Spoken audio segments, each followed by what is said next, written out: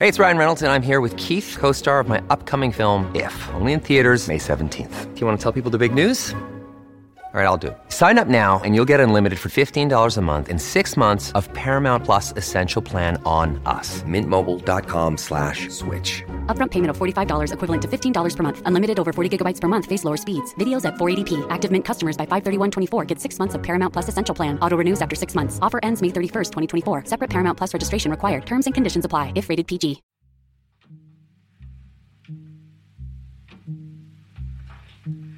I'm Connor Reid, with words to that effect. Time, as we understand it today, was only really invented in the Victorian era. We take it for granted today that our phones and watches and other devices are accurate to the second. That time zones are clear and fixed. When it's 3 p.m. in Dublin, it's also 3 p.m. in London, and 4 p.m. in Paris or 10 a.m. in New York. We don't think twice about the fact that a train can be scheduled to leave at precisely 11:04, and when it arrives, passengers will be clear as to what time it is at their destination. We tend not to think at all about the fact that we might begin work at 9 a.m. sharp, and that if we arrive at 9:10, we're late. We are, for the most part, comfortable with the fact that the Earth is very, very old, that continents formed billions of years ago, that dinosaurs lived hundreds of millions of years ago, and humans far more recently. We know that time travel is a trope of science fiction, but not a scientific reality. We're aware that the sun is a star that's burning through a finite store of hydrogen and will, eventually, burn out and die. And so will the human race. But all of these ideas about time, things we just don't think about very much today, were not fixed at all in the 19th century. It was in the Victorian era, particularly from the middle of the 19th century onwards, that time moved to the forefront of public consciousness. The concept of time was pondered over, debated and discussed by everyone, from factory workers to scientists, tradespeople to academics. Time found its way into novels by the authors of the age, from the renowned to the long forgotten. It was investigated and interrogated across scientific disciplines by geographers, geologists, naturalists and so many others. And it caused fierce debate amongst those charged with regulating and organising trade, transport and communications. All across the world, time was a hugely important facet of life in the 19th century. Which was why an international conference held in Washington in 1884 was so important. This was the International Meridian Conference, convened by US President Chester Alan Arthur to choose a prime meridian for the world. This meridian would become the international standard for 0 degrees longitude. Up until then, there were lots of different local variations, which was incredibly and needlessly confusing for navigation. The conference also established a universal day, beginning at midnight at the prime meridian, and would begin the worldwide implementation of universal time, and later time zones, as we now know them today. Delegates gathered from all over the world, from South and Central America, from the US and Asia, and from all the major European powers, Britain and its colonies, France, Germany, Russia, the Ottoman and Austro-Hungarian empires. And the delegates all had great titles, like Envoy Extraordinary and Minister Plenipotentiary, Naval Attaché, Privy Councillor, Imperial Staff. And so all these fancily titled men got together to choose the prime meridian. Except it was already kind of a done deal. Longitude is vital for navigation, and there was one naval and commercial superpower in the 1880s that was particularly adamant that 0 degrees longitude, the beginning of the universal day, should be at the centre of the world, at least as they saw it, in London, at the heart of the British Empire. So the Royal Observatory at Greenwich was selected as the location for the prime meridian to run through, and the gathered delegates duly voted in favour. France, of course, was not happy, but they were on the losing side, so they diplomatically abstained.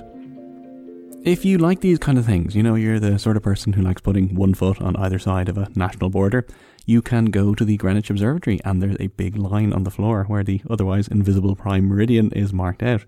It's lots of fun. But this conference coming towards the end of the century in 1884 was really the culmination of a number of strands of time-related issues. Time, as I've mentioned, permeated so many aspects of life in this period, so we need to go back a little bit to understand this. 1859. The construction of Big Ben is completed, the bell and clock tower that would become one of the most recognisable images of Britain. In 1859, you've got Big Ben, this kind of monument to standardised time, suddenly in the heart of London. And every town would have had a big public clock. So people would have been very, very conscious of time in a new way and in a very public and shared collective way, rather than it being personal or individual. This is Dr. Trish Ferguson. I'm Trish Ferguson. I'm a lecturer in Liverpool Hope University.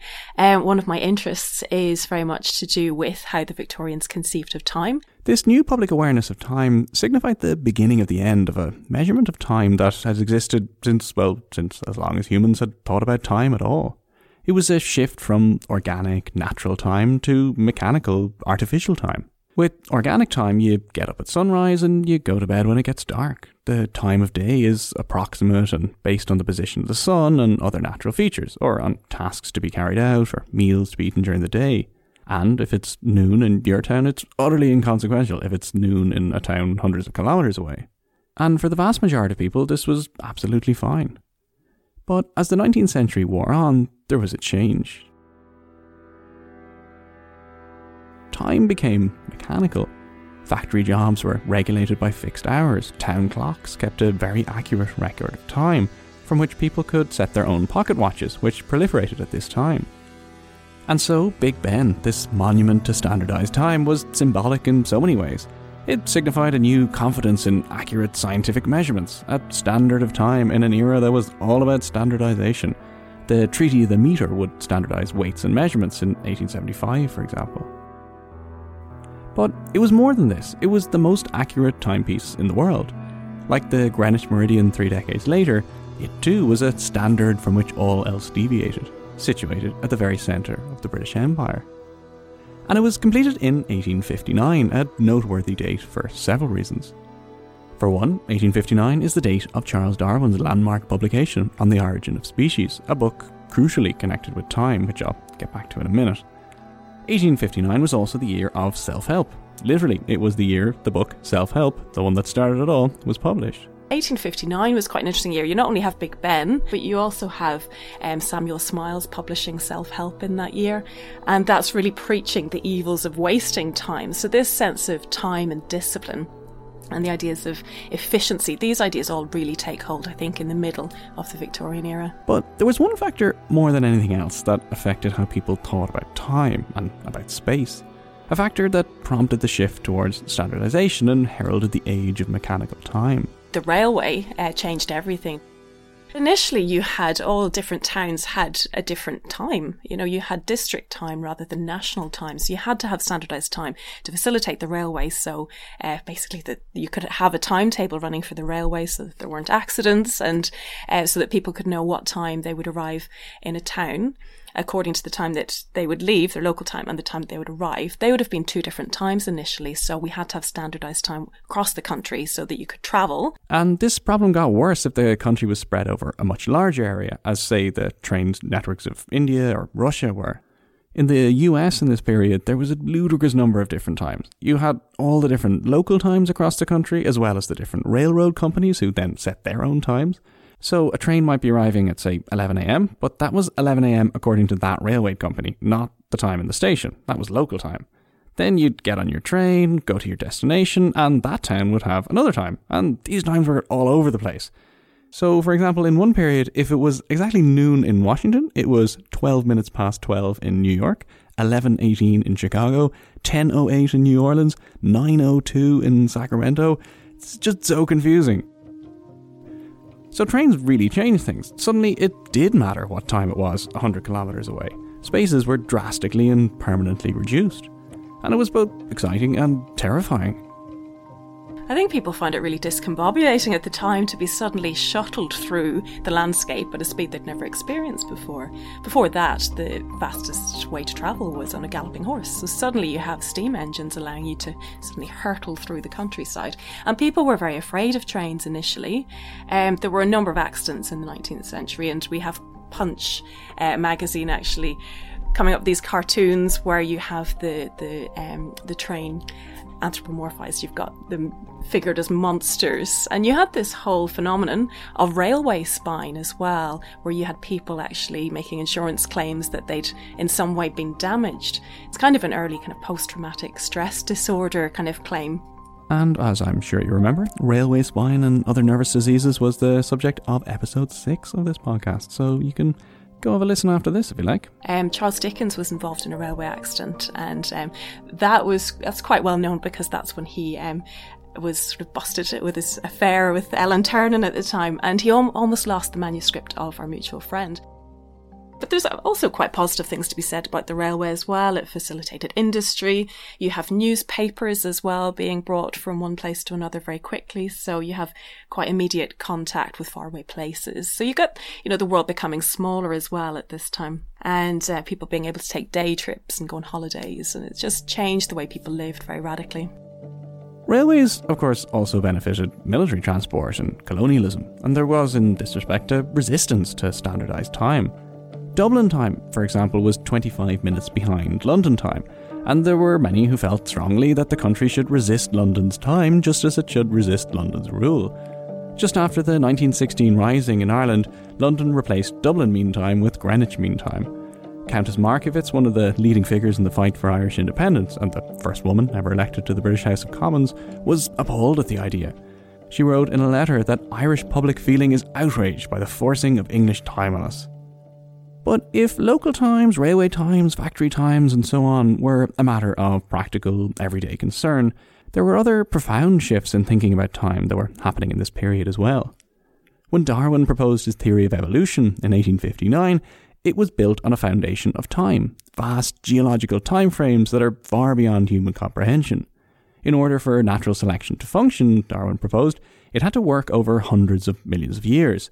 The Earth, as the geologists of this period were beginning to argue, was much, much older than previously thought. It had to be to account for the Earth's geographical features and, in Darwin's belief, to accommodate natural selection. This was a radical change in how people thought about the Earth and its inhabitants, including humanity. This was the most radical thing. I think it's the biggest intellectual challenge that a group of people could face, is this idea that we don't necessarily have the story of where we came from the Bible anymore, that could potentially be undermined by what we find from the theory of evolution and from geological findings that supported that. This idea of deep time that came in the Victorian era, that we came about over a vast scale of time rather than within 7 days, which is quite a comforting thought. So the repercussions were absolutely huge. People had always felt that they were the pinnacle of creation, created the seventh day by the hand of God. Suddenly we have this idea that perhaps we are just highly evolved monkeys, and we had to take that on board.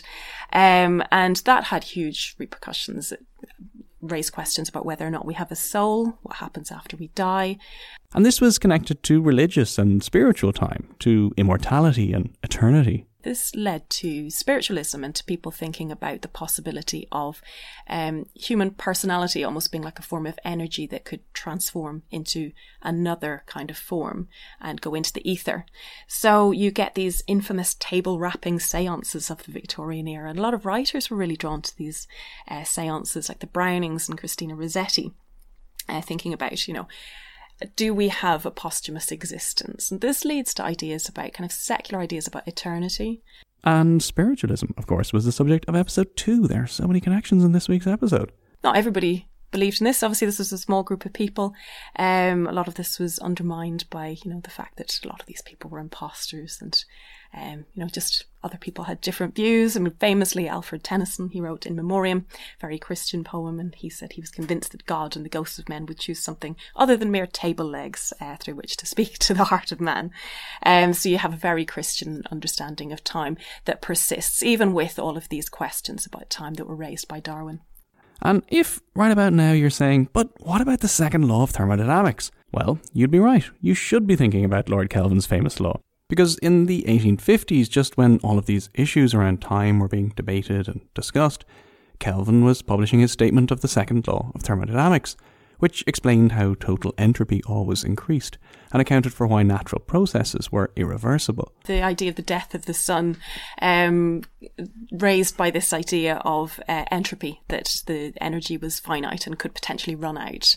People feared the death of the sun. So you get a lot of apocalyptic literature at the end of the 19th century, particularly this time of great anxiety when people are starting to think, what happens next? So yeah, certainly on a personal level, people think about life after death, but on a broader scale, certainly you see people starting to think about the end of time. You have H.G. Wells, for example, in The Time Machine, imagining what happens in the future. And of course, the future is that sense of kind of going backwards, of devolving, of having a barren landscape with kind of crabs crawling around and no human existence apart from the time traveller himself.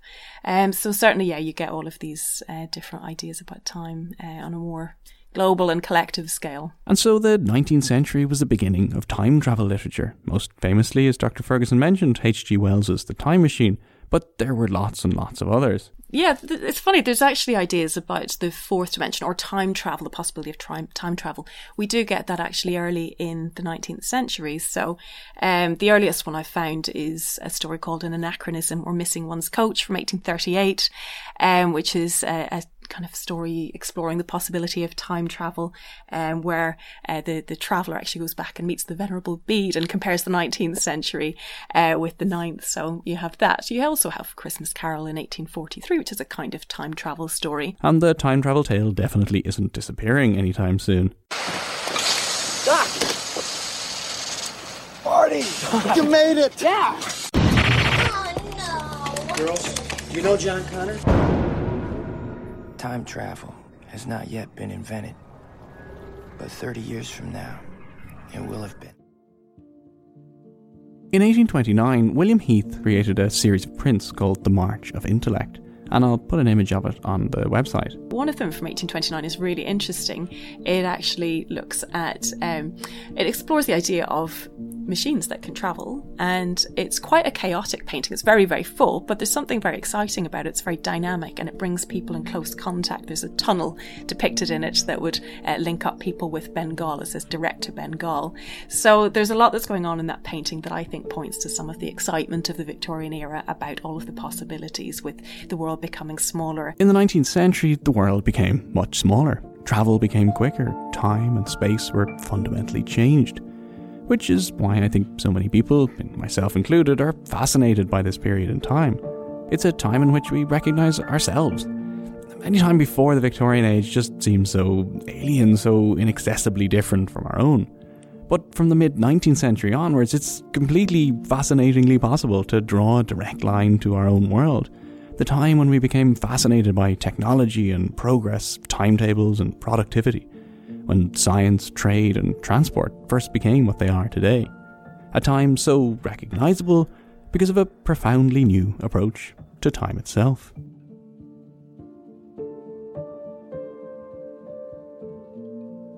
That's it for another episode of Words to That Effect. Thank you so much for listening.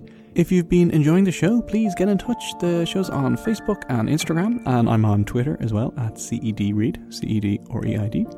Or head over to the Words to That Effect website, which is WTTEpodcast.com, WTTEpodcast.com.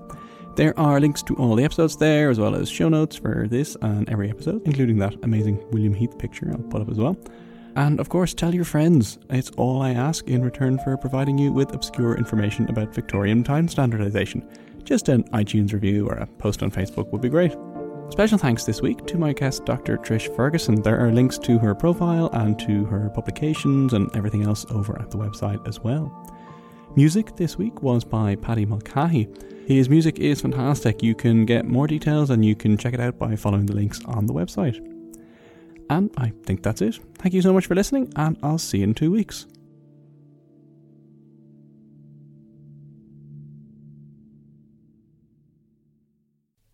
This podcast is part of the Headstuff Podcast Network.